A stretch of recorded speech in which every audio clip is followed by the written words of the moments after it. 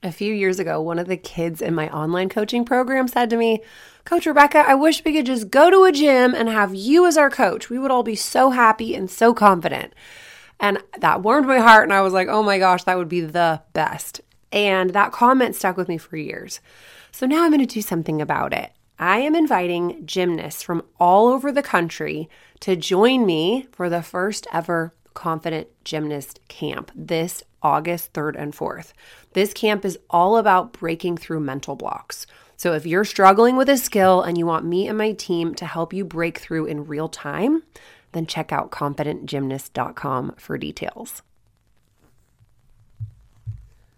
I was only 10 when I found out that with two passports, gymnasts could compete for either country. I had grandparents from Italy. So when I was 15, just on a whim, sent an email to the Olympic team director. Said, hi, my name is Sophia. I'm a level 10 gymnast from Colorado. Can I come try out for the team? And he said, sure. I went out there for the first time when I was 15. I did not speak Italian and nobody understood me. I didn't understand anybody. Was totally not ready for the elite level of gymnastics. They said, we're going to have to send you home. I continued to compete level 10 and train elite, continued to send emails. I had no response for 3 years. So I sent this last email. I'll never forget, I opened my phone and I had a response. And she said, you can come in June. Basically, there's a league in gymnastics. It's called Serie A. It's like Europe Pro League of Sports. The girls, not all of them, but a lot of them were very mean. They did not like the American coming in. Part of my problem going into this was I was naive and I thought, well, it's a different culture. This is just how they do things. And my first time in being surrounded by Olympians, I thought, well, maybe this is just what it takes to become an Olympian. The first thing was the loudness, the voices, the yelling, the screaming, belittling, insults. You look like you got fat today. You're fatter today than yesterday. Like they would call us F-heads all the time. If you could magic wand and make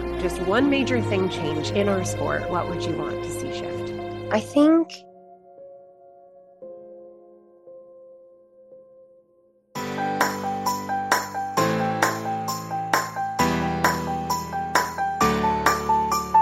Hi guys, on today's podcast, you are in for a treat.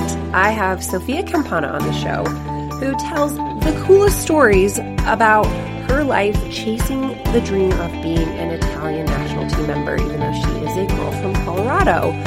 So she talks about her passion for gymnastics and how it got her through the toughest of times, the life lessons that you can learn from her amazing sport and what she wants to see changed. And just a quick note, during this conversation, we talk about some hard stuff like abusive coaching that she observed in her training. So take care while listening. Hi, everybody. Welcome to a special episode of the Perform Happy podcast. My guest today, Sophia Campana, is an international gymnast she wrote a book by the age of 20. She was a member of the Italian national team. She learned a whole second language as an adult. I mean, you're just an incredible human who cares a lot about the future of our sport. Sophia, thank you so much for being here today. Thank you so much. I'm honored. And as we were chatting before, I'm such a fan of Rebecca's content and love what she's inspiring in the gymnastics and sports community. So I'm really happy to be involved in this. Thank you. Awesome. So great to have you. So I would love, of course, to start with, how did you end up competing for the Italian national team as a girl from Colorado? Would you tell us this amazing story? Sure. So I was only 10 when I found out through my choreographer. His name was Geza Pozart. He's a very renowned choreographer in the United States now. He was Nadia Comaneci's choreographer, Mary Lee Retton, who else? Kim Zemeskal. And within his travels, he understood that with two passports, gymnasts could compete for either country. And so when he found out that I had grandparents from Italy, he goes, Sophia, you could get your dual passport and compete for Italy. And I was only 10 years old, and in my head, I was like, oh my gosh, that'd be so cool. Like, I watched the Gladiator movie with my parents and went to Rome and fell so in love with my heritage and had such a respect for my grandparents' journey and where they came from. And so in my head, it was like, do my dream, my grandparents' country. That sounds so honorable and awesome. And I just fell in love with the idea. So when I was 15, we just on a whim had no idea how gymnastics worked here, how anything worked, who to contact, but on a whim, sent an email to, at the time, the Olympic team director. And we're like, hi. I said, hi. I was a level 10 gymnast at the time. My name is Sophia. I'm a level 10 gymnast from Colorado. I can get dual citizenship. Can I come try out for the team? And and he said, sure. And I couldn't believe it. I'm laughing because telling the story sounds kind of absurd, but that's really how it happened. He said, okay, sure. So I love it. I You just email the team director for the Italian national team. Like, hi. casually send an email from like my like Gmail. Hi, I'm Sophia. Like, I love it. but Well, you don't know if you don't ask, right? right, right. I mean, worst that can happen is to say no. So you got to shoot your shot. So I went out there for the first time when I was 15.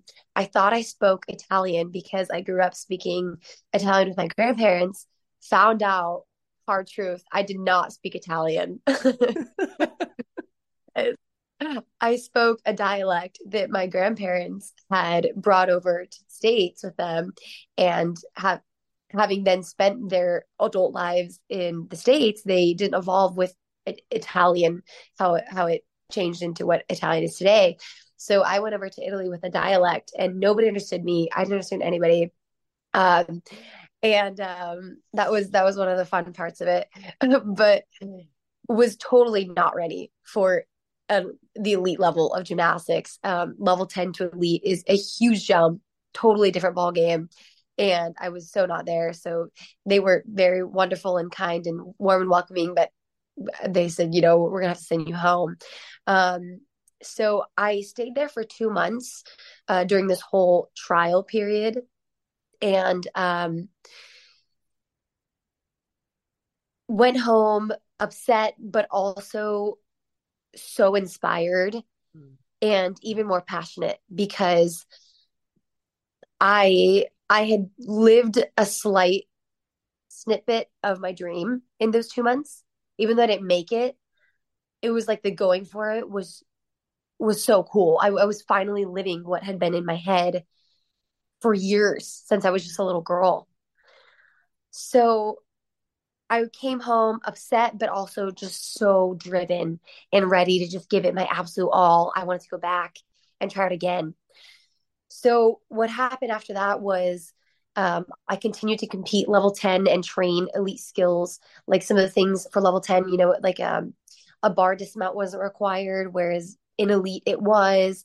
My vault was a 10-0 start, which was like a Yurchenko layout, but the girls on the Italian national team had a full 1.5.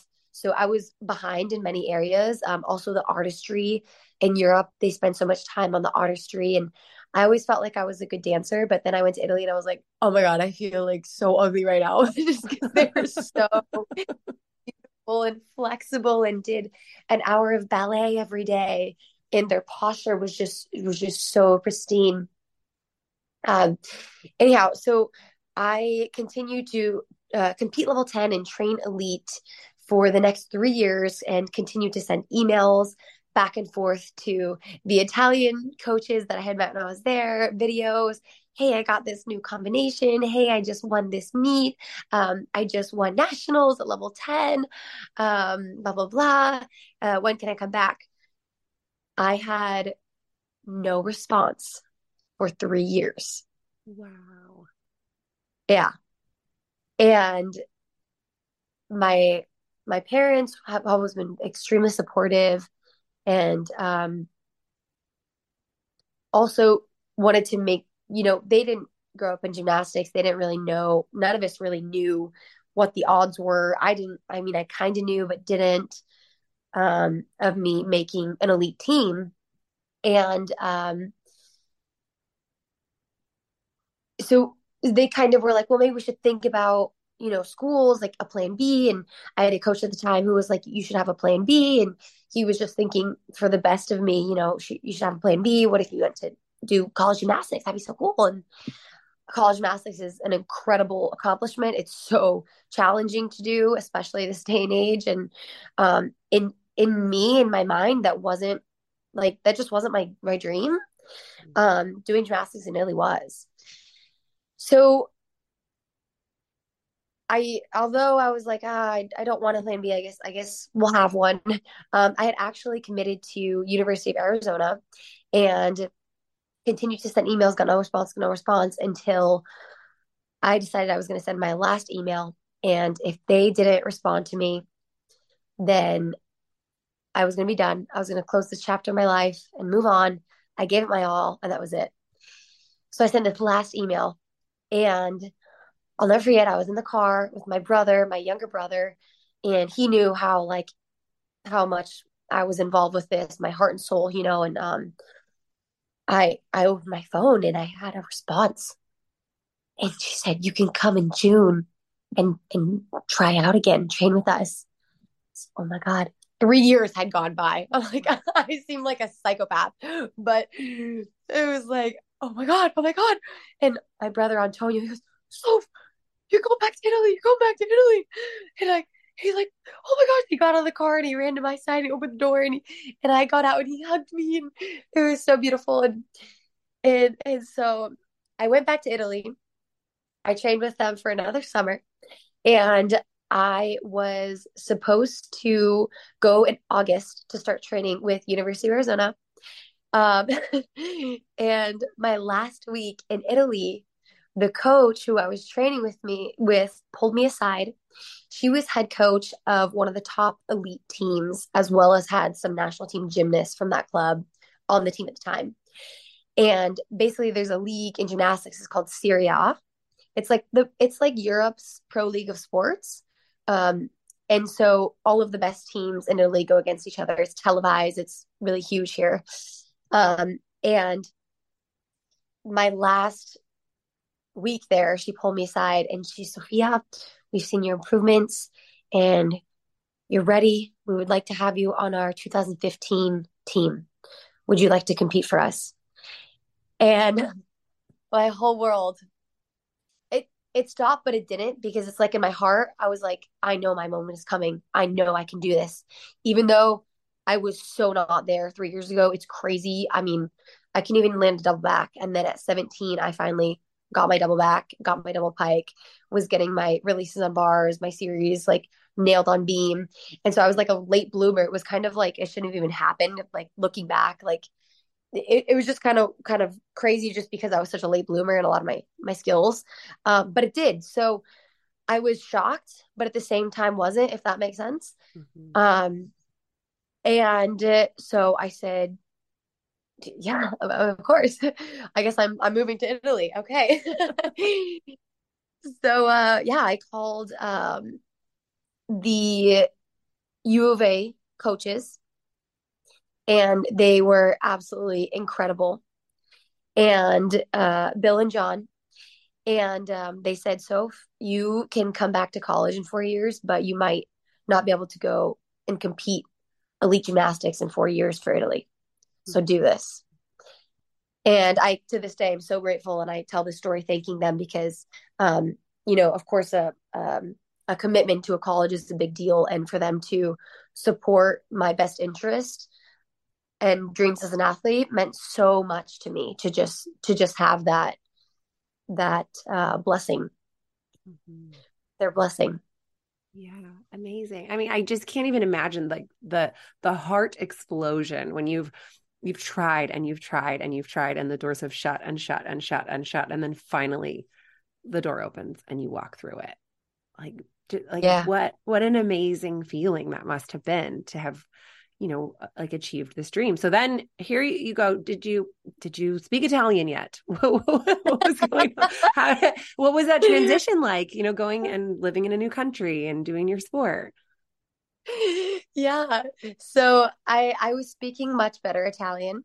Thankfully, the girls on the team spoke a little bit of English and they were really sweet. And I'm still best friends with a few of them today. And they actually taught me how to read numbers because of pointing on the vault runway, like the vault measuring tape.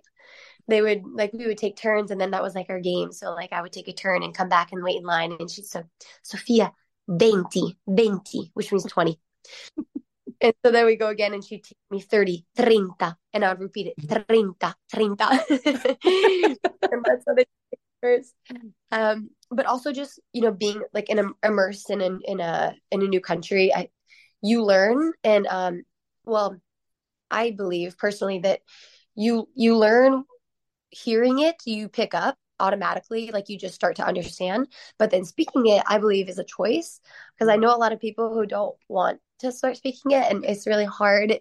It's very embarrassing. It can be very, oh, I'm in such embarrassed. I'm an embarrassment of myself over the years, like the mistakes I've made in Italian. That's like a whole nother podcast, but it's hard to put yourself out there, and you feel insecure. You feel like you can't really laugh because you don't really understand anyone's jokes. And like, it's hard to start. But if you make the choice to just be like, okay, it's not gonna be perfect. I have to start somewhere and just start talking. And I still mess up in Italian every day, but I speak fluently and understand everything now. And so the technique worked. Anyone, anyone who's Awesome. new language, just start speaking. Yeah. I mean, I messed up in English today, so I don't blame you. Nice. It happens. Nice. Yeah. So you had this big dream that Yeah. like you might have been embarrassed by, reaching out and being shut down. You might have been embarrassed by trying this new language. You might have been embarrassed. There's a lot of times where it seems like you really had to put yourself out there and kind of risk failure and be vulnerable in pursuit of this dream. Was it just the dream that kept you going? Like, what kept you on this path? Yeah, very much. Good question. Even, my coach, my initial coach that brought me up to that level when I went the first time, he was like, they're all gonna make fun of you. When you go there, they're all gonna make fun of you. They're all gonna hate you. And I was like, why would they hate me? I'm a nice person just doing gymnastics like they are. But the girls, not all of them, but a lot of them were very mean. They did not like the American coming in, and it was that was an interesting and hard side of it. And my coach actually told me, if you want to go try out and compete for another coach, that I was not allowed to come back into his gym. So he basically like shut doors to my second home. And I let go of all of that to go to Italy, because I call it, in my book and in my videos, I call it our fire. Um, some people call it passion, um, love, um, intuition, even intuition. And I just had a fire. That was what got me going every morning. That's what I wanted. That's what got me. I could just feel my fire. I was like, I want this. I want this. And that's what got my blood rushing, and me excited, and my energy, and it gave me such a reason to just live. Like, I can't explain it. I just knew that I needed to go that route. And I've always been like a little hard-headed.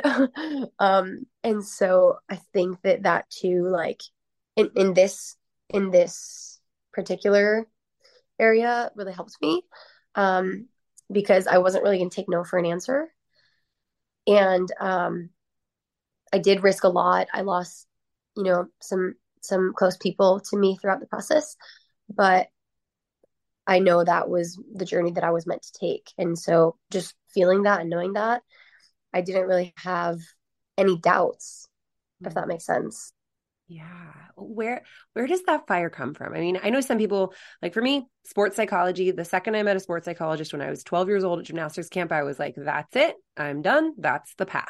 Like, I am clear. And I, barreled through hard stuff to get on this path. I just knew. Was it like that for you? Does everyone have a passion like that, or a fire? Or is that something that you have noticed that people can like grow into or find? If someone's like, what's my fire? What's your advice to them? Great question. Kids ask me that all the time, especially because that's what I talk about a lot on my social media, is follow your fire. And that's a great question. And I have a few different ways to answer, and I think different answers can apply to different people. I think one, sometimes like when we think of what's our life purpose, it's like it's such a big question that it just the pressure of it, like it like harbors you from even trying to think and figure it out because it's so big, it's too big. And so I like to break it down and say, what do you like? Just what do you just Mm. like? What do you enjoy doing? If you had nothing to do for the rest of your life, what would you spend your days doing? If you didn't have to worry about money, didn't have to worry about a job, for little kids, they don't think about money yet. But when it comes to like adults, I say, if you didn't have to think about money, what would you do for the rest of your life? And for kids, like, what would you do for play for the rest of your life? Where would you go play? And so that's one way I answer that. And another way I answer it is I think a lot of times our passions can be clouded with what he thinks, what she thinks, what mom and dad think, what my coach thinks I can or can't do, what my teacher says I can't do. People say you can't, and what's wrong. I like this, but that's wrong. I know a lot of artists who are like shamed. Well, you can't. It's not going to be a good career path one day, or you'll never be good enough to get to this level as an athlete. So I think sometimes we know in our heart, but it's so scary to take that leap because if we fail, we let ourselves down, we let everyone down, and so we don't allow ourselves to see it, and it's so sad. It's just stuck in there. Yeah. So it sounds like you really have to let go of what people think and just, if you like it, you try it. Yes, absolutely. I think that's our sense that we have as humans to knowing where we're pulled towards. That's our way of knowing, oh, this is for me. And it's like that. It's that immediate feeling that we have. Mhm. And it's, it makes me think about the young adult I was post gymnastics, where I don't know if this is your experience too, where it was like, you go here, you do this, you hit that, yes, ma'am. Like it was very much like a compliance oriented sport where you're given instructions and you follow the instructions. There wasn't much like, I don't think that feels safe, or maybe that's not the right drill for me, or there was none of that. And when I was coached, it was like, you just, sir, yes, sir, or get off my beam. And so I went into my young adulthood not really knowing not knowing what music I liked and not knowing what my yes was and what my no was. And I feel like gymnastics can really breed this compliance into people. Like, was that good enough, coach? Was that okay? Instead of going, that felt good, I'm proud of that. Like, did you notice that, or did you have this ability within yourself to go, you know what, I feel differently from what I'm being told? Like, how do you relate to that, like compliance in gymnastics? I totally relate to it. I mean, I love the way you said it. I couldn't say it as good as you just explained it. I mean, you explained it so well. And I totally think that is something that holds then adults back from moving into their individual adulthood. And the way I've explained it or related, the way I can relate to that in ways that I've explained that experience has been just obedience. Like we're so taught to be obedient. If we're obedient, we get prized. We get rewarded. And so obedience is good if you've got a coach who's going to respect you. Mm. Obedience is good. But if you are working with someone, whether it's coach or in a work environment or whatever, if you're with someone who is not going to respect you, it can be very dangerous.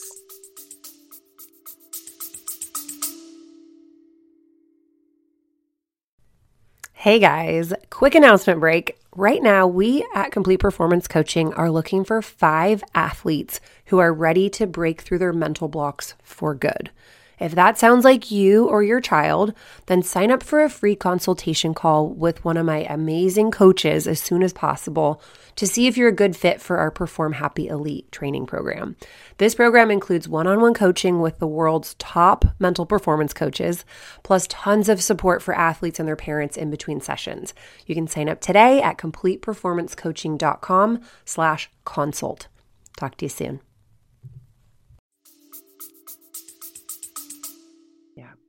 I agree.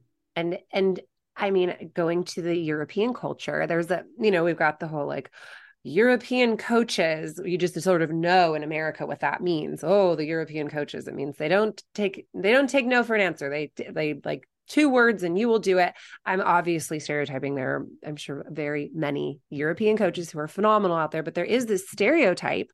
So I'm curious if there was an increase in that when you found yourself training in Europe, and I don't mean to put you on the spot or, call out any coaches, but I'm curious if you noticed that going into this new country to train at all.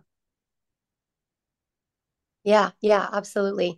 It's you know, it's easier for me to talk about now. A couple years ago it was harder for me to talk about because there was so much fear around talking about some of the things that happened in the gym.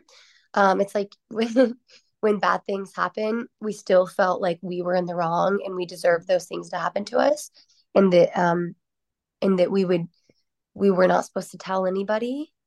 And so now it's way easier for me to talk about, and I'm happy to share it. And actually, I talk a lot about it on my social media and my YouTube channel because I realize how important it is to educate as you're doing young kids. Part of my problem going into this was um, I was naive, and I thought, well, it's a different culture. This is just how they do things. Who am I to just come into a new country and judge how they do things? This is how they do things. And two, that was the first Olympic training center that I had ever been in.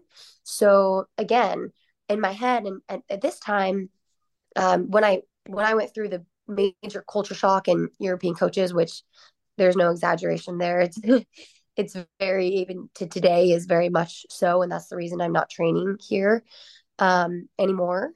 Um, but going in and training then for my first time and being surrounded by Olympians, I thought, well, maybe this is just what it takes to become an Olympian. Um, and when you get so deeply passionate and obsessed for a goal and you've lived your whole life for that goal, you do, I mean, my coach would tell me to do insane things and I would do them because in my head, she's the Olympic coach. She knows how to get me to the next level. So I need to do what she says. If I want to get there, I need to suck it up. I need to do what she says. It's not going to be easy. Getting to the elite levels I got to be tough, and this is going to be torture to get there. But that's what I deserve. That's what it's going to take, and that's how you think. And I mean, I was 19, let alone these little girls who are 10, that for them, it's just so normal. And actually, this is like a question that comes in my mind is it is it almost easier because they've never seen it? There's a better way. It was almost like hurt my heart more because going into this new culture, which I'll explain in a little further detail, um, I just hurt, not even like the things they would do to me, but watching some of the things that happen to these young kids. I was like, this is not gymnastics. This is not gymnastics. This is not gymnastics. Like gymnastics is my whole love and heart and world. And it is such an amazing and beautiful and fun and joyful sport. And this is their experience in that. No, like this is so wrong. um, so the first thing that I guess it kind of slowly built up and up. And the first thing was the loudness, the voices, the yelling, the screaming, um, and the belittling, insults, a lot of like physical, you look like you got fat today. You look like you got fat today. You're fatter today than yesterday. Just like little things like this. Oh, so ugly. Or, oh, that sucked. Oh, you can blur this out, but well, I'll just say F head. Like they would call us F heads all the time. And that was the first thing that I noticed. And again, Italians like to raise their voices in their hands. So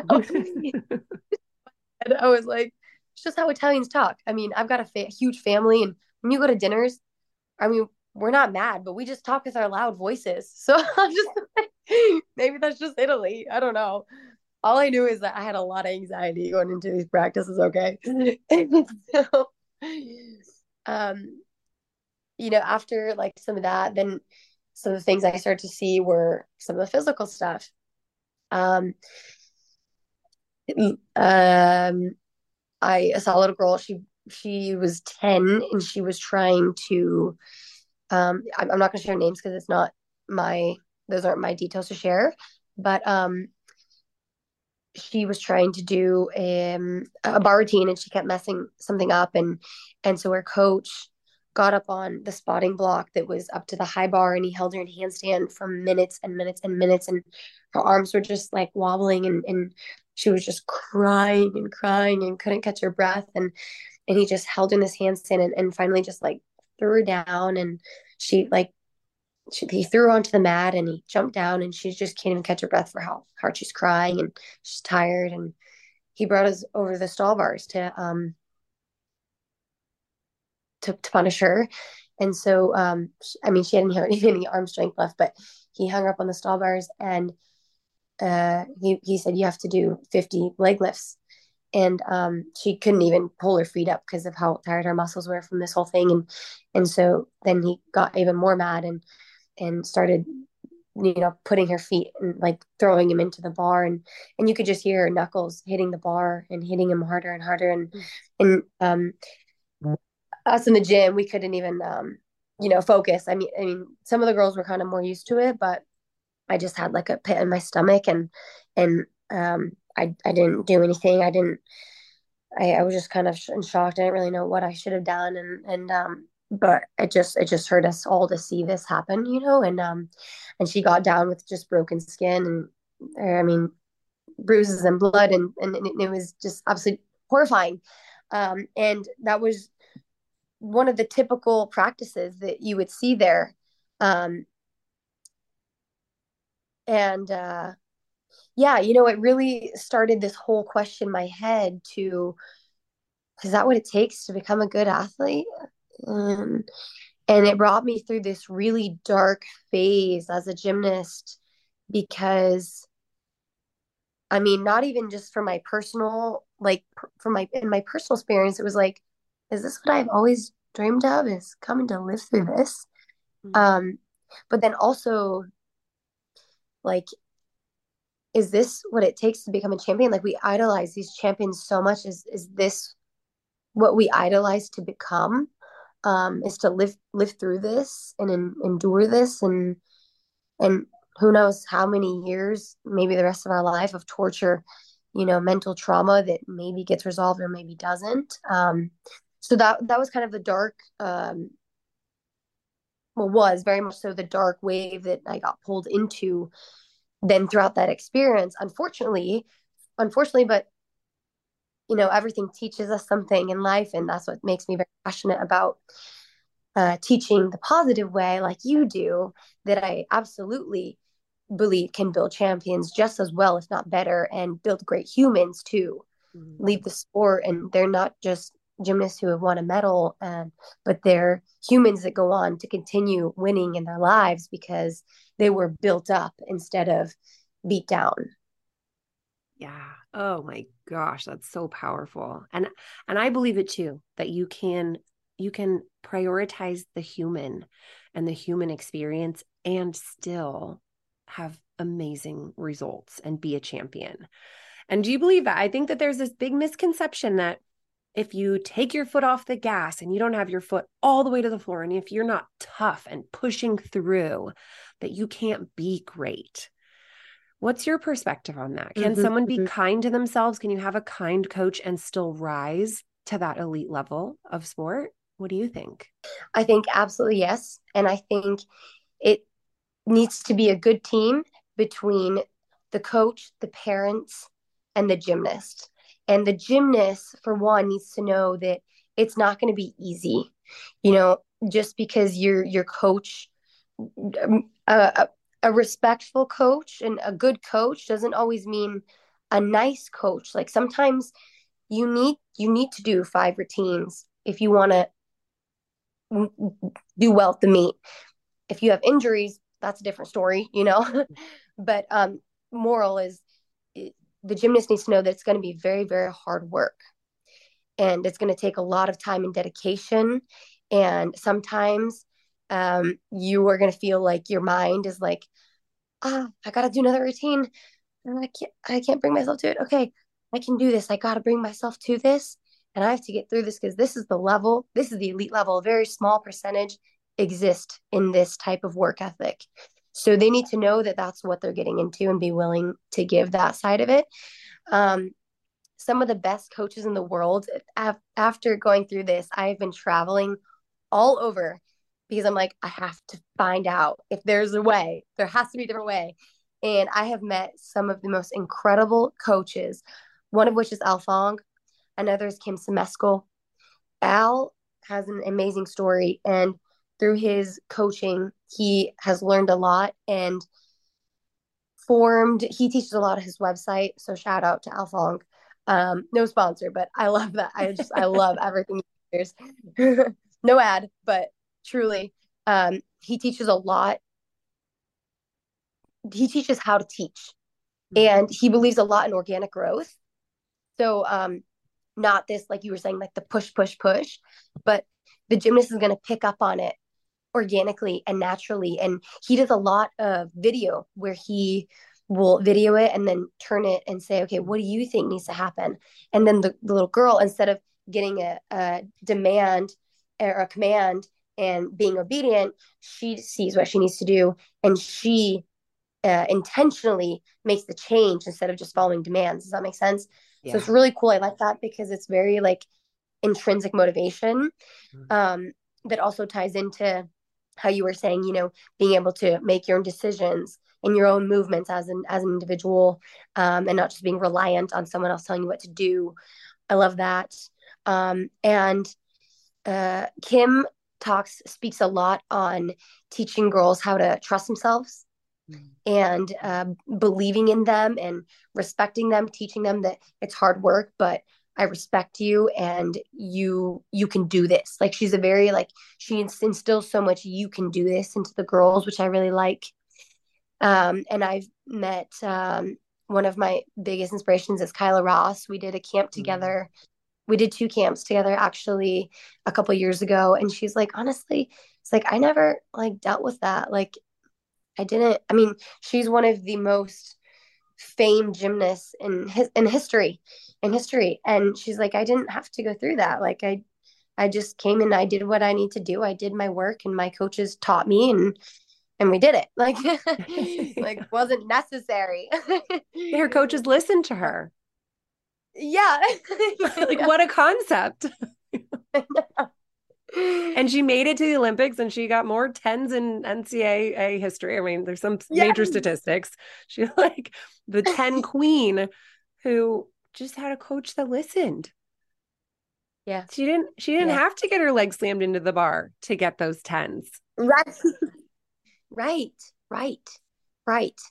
And that's when I say like the gymnast has to be willing to give, because if it's going to be a coach like trying to drag the gymnast to the top, it's never going to work.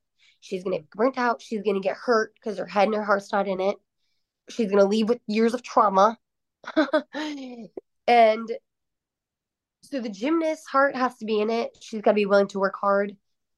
And the parents, that has to come on board too, because parents, I think, also need to be there for the gymnast, in supporting her as much as they can, and also respecting the coach and what the coach's role is, respecting and trusting the coach. And I think each need to work in their own way for what their own role is and work as a team. And I'm getting in the splits as I'm a gymnast and more comfortable on the split. And so I do think, and I also study a lot of the science behind it. And if when we have negative thoughts, which are directly related to our negative emotions, it lowers our muscle, our strength and our muscles up to 50%. And I think that's absolutely incredible, because I think about competing. I'm like, how are we supposed to compete with only 50% of our strength? Wow. It's incredible. I do an exercise where I have people close their eyes and say their most common negative thought over and over to themselves. I do it in a group and you see everyone's shoulders shrink and everyone's heads drop and the energy in the room just gets sucked out the bottom and they all open their eyes and I go, how's your energy? How's your confidence? And they're like, ugh. 20 seconds of that. And I go, if you were about to get up on a beam and do a series right now, how would it go? And they're like, yuck. And I'm like, is this a familiar feeling? And 100% of them, nod their head and say, yes, this is a very familiar feeling. And then we just switch it to neutral. We don't even go like, I'm the best. We go, I have legs. I've done this before. It's like you find something neutral and do 20 seconds of that. And you're like, oh, okay, I am okay now. I go, how would your series feel? And then for those who are a little bit more in touch with their positivity, they can actually go full positive. But some kids are so negative. They're so used to that negative reinforcement that they can't even say something positive without it feeling like a lie internally. And it's like the Ah, physical manifestation of just the thoughts in your mind, it's mind-blowing. Like it's wow. mind-blowing. If you go in a bad mood, what happens to your skills? Like it's so important to be, I think, in an environment where you are nurturing that optimistic, that Kim Zmeskal, like you can do this. You can do it, like fills your body with fire, just those thoughts Yeah. and those beliefs about yourself. It's like I get all Abs- excited just thinking about it. yes, I know. Look at us. We're like, let's go do bars. Like, Totally. absolutely. I think that is so incredible what you're doing. And we need more people who have your intelligence and expertise because with your knowledge, you're able to dissect the problem and see it and help them see it for what it is and then build up in a new way that's gonna help them go towards their goals. Whereas normally with mental blocks, it's I'm gonna threaten you. If you don't do this, you have a rope climb. If Mm, you don't do this, you're not gonna compete. It's like let's just threaten them because that's the easy thing to do. It's the easiest, a lazy thing to do. Let's just yeah. threaten them. But your knowledge is so priceless and I really applaud you and thank you. I was a mental block queen. I would have loved to have Same. you. Were you? Yeah. Oh, yeah. That's like the whole reason I quit at age 14 because I thought I couldn't get through it. And ladies and gentlemen, Sophia Campana, the elite national team member, had mental blocks because guess what? Everybody does. It happens to literally everybody. It's normal. It's normal. It's a part of your brain is trying to keep you safe, but it's like demonized. It happens to everybody. Kyla Ross had to repeat level 5 twice because she couldn't go backwards on beam. It's like it happens to everybody. And it's just this belief that it's going to keep you stuck that keeps you stuck. Like it didn't keep you stuck, right? So true. Yeah.